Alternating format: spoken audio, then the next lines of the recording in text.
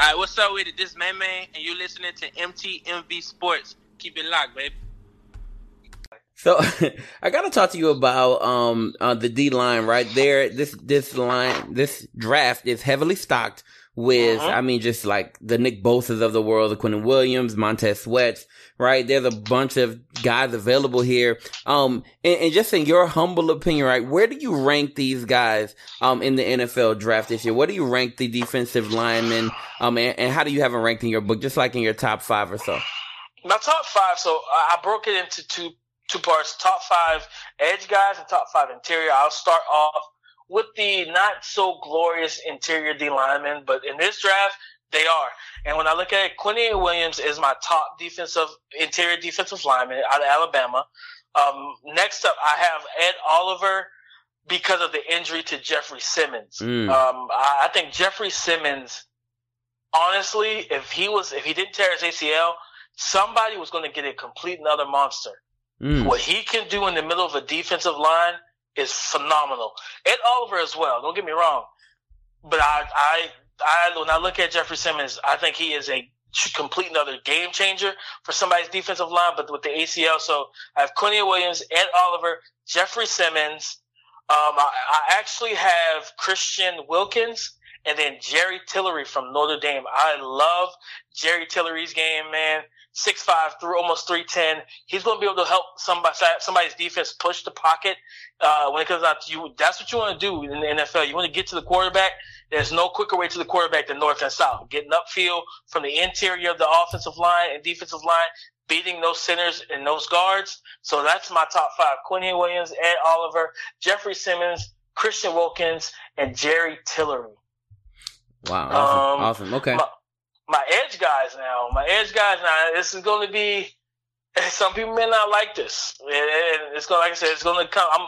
Me and Zach Patriarch, we're going to talk on Monday on the show. He's going to come on to the On the Clock podcast with me. But my actual edge defender right now, my list is Nick Bosa at number 1. Because what he can do against the run, as well as a rush the passer. Number 2, Brian Burns. Brian Burns has a Von Miller-esque feel to me. I'm not calling him Von Miller. You know, some people get that stuff mistaken. Von Miller, you know, is one of the best we've seen in the NFL at just winning off the edge. 6'5", 231. He is bendy. He touches the ground. When he comes off the edge and lets that speed, I believe he ran a 4.5. He can literally become just parallel to the ground as he's coming off the edge. But he also uses that to set himself up for the spin move back inside, the rip move back inside. I love him as an edge pass rusher. Next up, I have Josh Allen from Kentucky. After Josh Allen, I actually have Clelin Ferrell from Clemson. I'm a big fan of Clelin Ferrell. I know a lot of people are looking at Rashawn Gary's and those guys. This last name is higher on most people's boards. It's Montez Sweat. Montez Sweat, while I like him, I don't believe he's fully refined just yet. When it comes to his pass rushing sets, I don't think he's scratched the surface of what his athletic traits are. I think he could be a complete another game record in the NFL. Technique-wise, I want to see better from him. Because Nick Bosa has great hands and great technique. Brian Burns' technique is up there. Josh Allen, his technique needs work similar to Montez Sweat, but his athletic ability and his strength and his power is so crazy coming off the edge. Clelin Ferrell, to me, isn't the best athlete, but he is another power rusher with good technique. But Montez Sweat, to me, could be just a flat-out monster. I just want to see more technique-wise from him. Sweat goes 4.4 in the 40 and sets the record as a defensive lineman.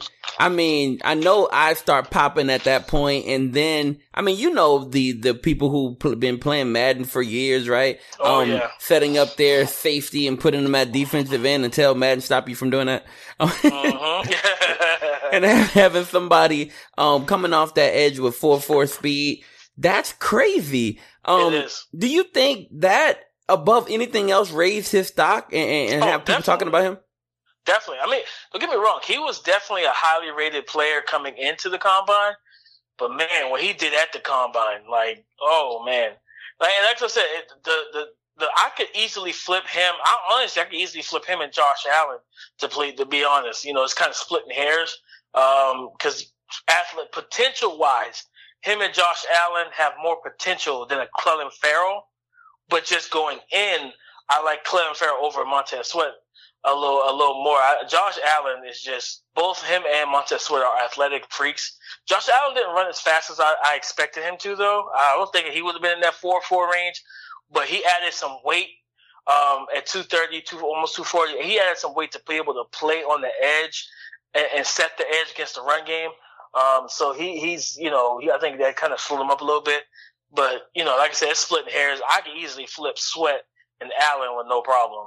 So I need to know this just for myself. This is a selfish question. People, if you're listening, don't feel bad. I just need to know this. Give me the bust factor on Nick Bosa. The bust factor? Yeah. Is it possible that he's a bust? Oh, yeah. It's always possible. It is always possible, man. While he is don't get me wrong, while he is a technician, I like his hands, right? He does a good job swiping, when tackles like to try to throw their punch out there. He does a good job anticipating the punch. I'm watching him on film. He's coming off the edge. He does a good job anticipating that punch, using a double hand swipe, coming around the edge, and either making a sack, forcing a fumble, whatever, forcing the guy into another sack, forcing the quarterback into another sack by his defensive tackles. But if anything, when I look at it, he's not the best athlete, though. That's my concern. He's not the best athlete, so what do you do when someone that, because I love the difference between him and his brother. His brother was longer and leaner coming out. He's 6'3" and 3/4, 260, 265. He had the huge quads. He's low to the ground, so he could set the edge versus the run. And as a pass rusher coming off the edge, what are you going to be able to do when you're facing a technician, right? You're facing a Tyron Smith. You know what I'm saying? You're facing, Trent Williams, a guy that's going, their pass pro sets are bar none, top to bottom bar none. What are you going to do? That's why when you look at a guy like a Brian Burns and those more athletic guys, their speed is what puts fear, because that make a lot of times just the thought that, okay, he runs a 4, just like Montez Sweat. He runs a 4.4 in the 40. He runs faster than my running back there. So he's faster than my running back on the sideline, and he's coming off the edge. That speed gets into the mind of offensive tackles, and it can cause them to overset. Then someone like a Montez Sweat can go inside with an inside move, stab to the outside, and cut back in. So when I'm looking at Nick Bosa, mind you, like I said, I don't think he ran. Let me just look at that real quick. I don't think he ran terrible. He didn't run terrible or anything at the combine. So he goes 4.86. And then he then improves his time to 4.79. So yeah, the 4.79, and then the 29 bench reps, we knew that was coming. He ran his 3-cone was 7.1. He's not the most agile or quickest guy. 33.5-inch vert. So that's my thing is athletically, because you're not going to be able to. He's very powerful too, and you know what? I throw this out here because especially if somebody writing for Stripe Hype, and I was studying some Bengals players the other night, and Monday night, and yesterday morning. Carl Lawson kind of reminds me of what Nick Bosa could do, because I'm watching Carl Lawson. I was watching some film of him versus the Packers his rookie year, and one thing Carl Lawson does well is that, but also I think he was faster than Nick Bosa, if I'm not mistaken. I think he's a little bit better athlete. But at the same time, Carl Lawson puts fear, and you could see he kind of could put fear into the eyes. He ran a 4.67, 35 inches, 35 reps on the bench press, that type of thing. But he comes off the edge incredibly fast, right? He comes off quick, and then he uses his leverage, being that he's 6'2", 261. Another stout guy similar to Nick Bosa. He uses his inside arm and uses that low center of gravity and that leverage to get underneath the pad with his one arm stab. And I saw him throw David Bakhtiari from the Packers left tackle to the ground with one arm just so he could tackle and get that sack on Aaron Rodgers. So that's kind of where I want. That's kind of the similar thing with Nick Bosa is that, granted, you're not going to always be able to outpower someone. So can you consistently beat the tackles around the edge? That with your athleticism and your speed, I don't know. Hustle wise, I don't doubt it. Yeah, if it's the coverage sack, yes, but consistently, will he be able to beat the all-pro tackles off the edge at a consistent basis? I'm not sure. And I think people forgive it a little bit because his speed is comparable to somebody like a J.J. Watt, came in at like a 4.8. So I think maybe, they're a little bit more forgiving because he's shown so much power and technical skill, hand fighting. He's really good at all that stuff. So maybe, that's why they've been able to kind of forgive that whole thing with him. Yeah. I mean, like I said, technique-wise, he's also one of my favorite guys to watch. What he's able to do, man. He is a really good player, and I think he's going to do well on the NFL level. But if there's one, like I said, just to give a potential bust reason, I think athletically, he's a little challenged to me. Awesome, man. Thank you so much for telling us about that bust factor. That was on me. I just needed to know. It's no problem, man. No problem. So I gotta ask about so a lot of like talk has been really about the wide receiver class, looking at guys like DK Metcalf, right, and Brown and Hollywood. Man, I mean, it's just a phenomenal class. It's like a real stellar class. My question is, not a lot of noise has been made about the other side of that coin, though, about the DBs in this class. Some noise early about Greedy Williams, but outside of that, not a lot of noise.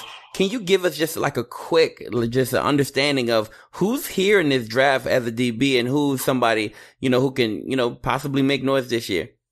I'll give you 3 names at corner and 3 at safety real quick. Names to watch. David Long from Michigan, 5'11", 187. Guy that could play inside and out. And he ran well. He looked good on the field in the drills, the combine as well. And the way he tested. Rocky Sin from Temple, another 5'11", 190 guy. He is a scrapper. He is a fighter. He reminds me of an AFC North Raven, Steeler type of corner. He likes to beat you up at the line of scrimmage, but he can cover and he wants to be in the vicinity. And of course, looking at this group, as well as, of course everybody knows Byron Murphy and Greedy Williams, but I want to talk about Julian Love. I think he reminds me of Desmond King from Los Angeles Chargers. While he may not be the fastest guy that you want to put on the outside, but he's a guy that you can literally play him in zone coverage, and his anticipation is so good, man. He really knows how to jump routes and plays well. Especially, I think he's going to be a really, really good slot corner and nickel corner in this game, man. I'm telling you, Julian Love is the guy to keep everybody's eyes on. Safety-wise, I'll give you 3 names at safety as well. 3 of my favorite guys at safety. Nasir Adderley, 5'11", 205. He's to me a straight single high type of safety. He can come down and make the booming hit, but he's a guy that can float around deep single high and be that guy for you. Juwan Thornhill from Virginia, 6'1", 195, one of the more athletic guys. I believe in the 4.4 in the 40. And he jumped 44 inches in the vertical. He is a guy that similar to Chauncey Gardner-Johnson.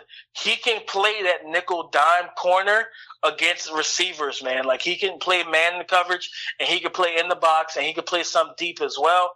And of course, I know you probably heard this name before, Darnell Savage from Maryland, a guy that can just move all over the place. An athletic guy. He can make plays from all over the field, single high. He can come down. He can play some little strong safety for you because he doesn't mind making those tackles. So trust me when I tell you, yes, the receiver class is deep, but these DBs are here, man. Safeties and corners, if you need them, you can get them in this class. All right, yo, thank you so much. I'm glad you mentioned Love. I was going to ask you specifically about him, but yeah, I'm glad you mentioned him. I like his instincts as well, and I'm thinking that he'll be a good value. I don't see him as a first round guy at all, but I definitely see some value for him in either the second or third. Most definitely.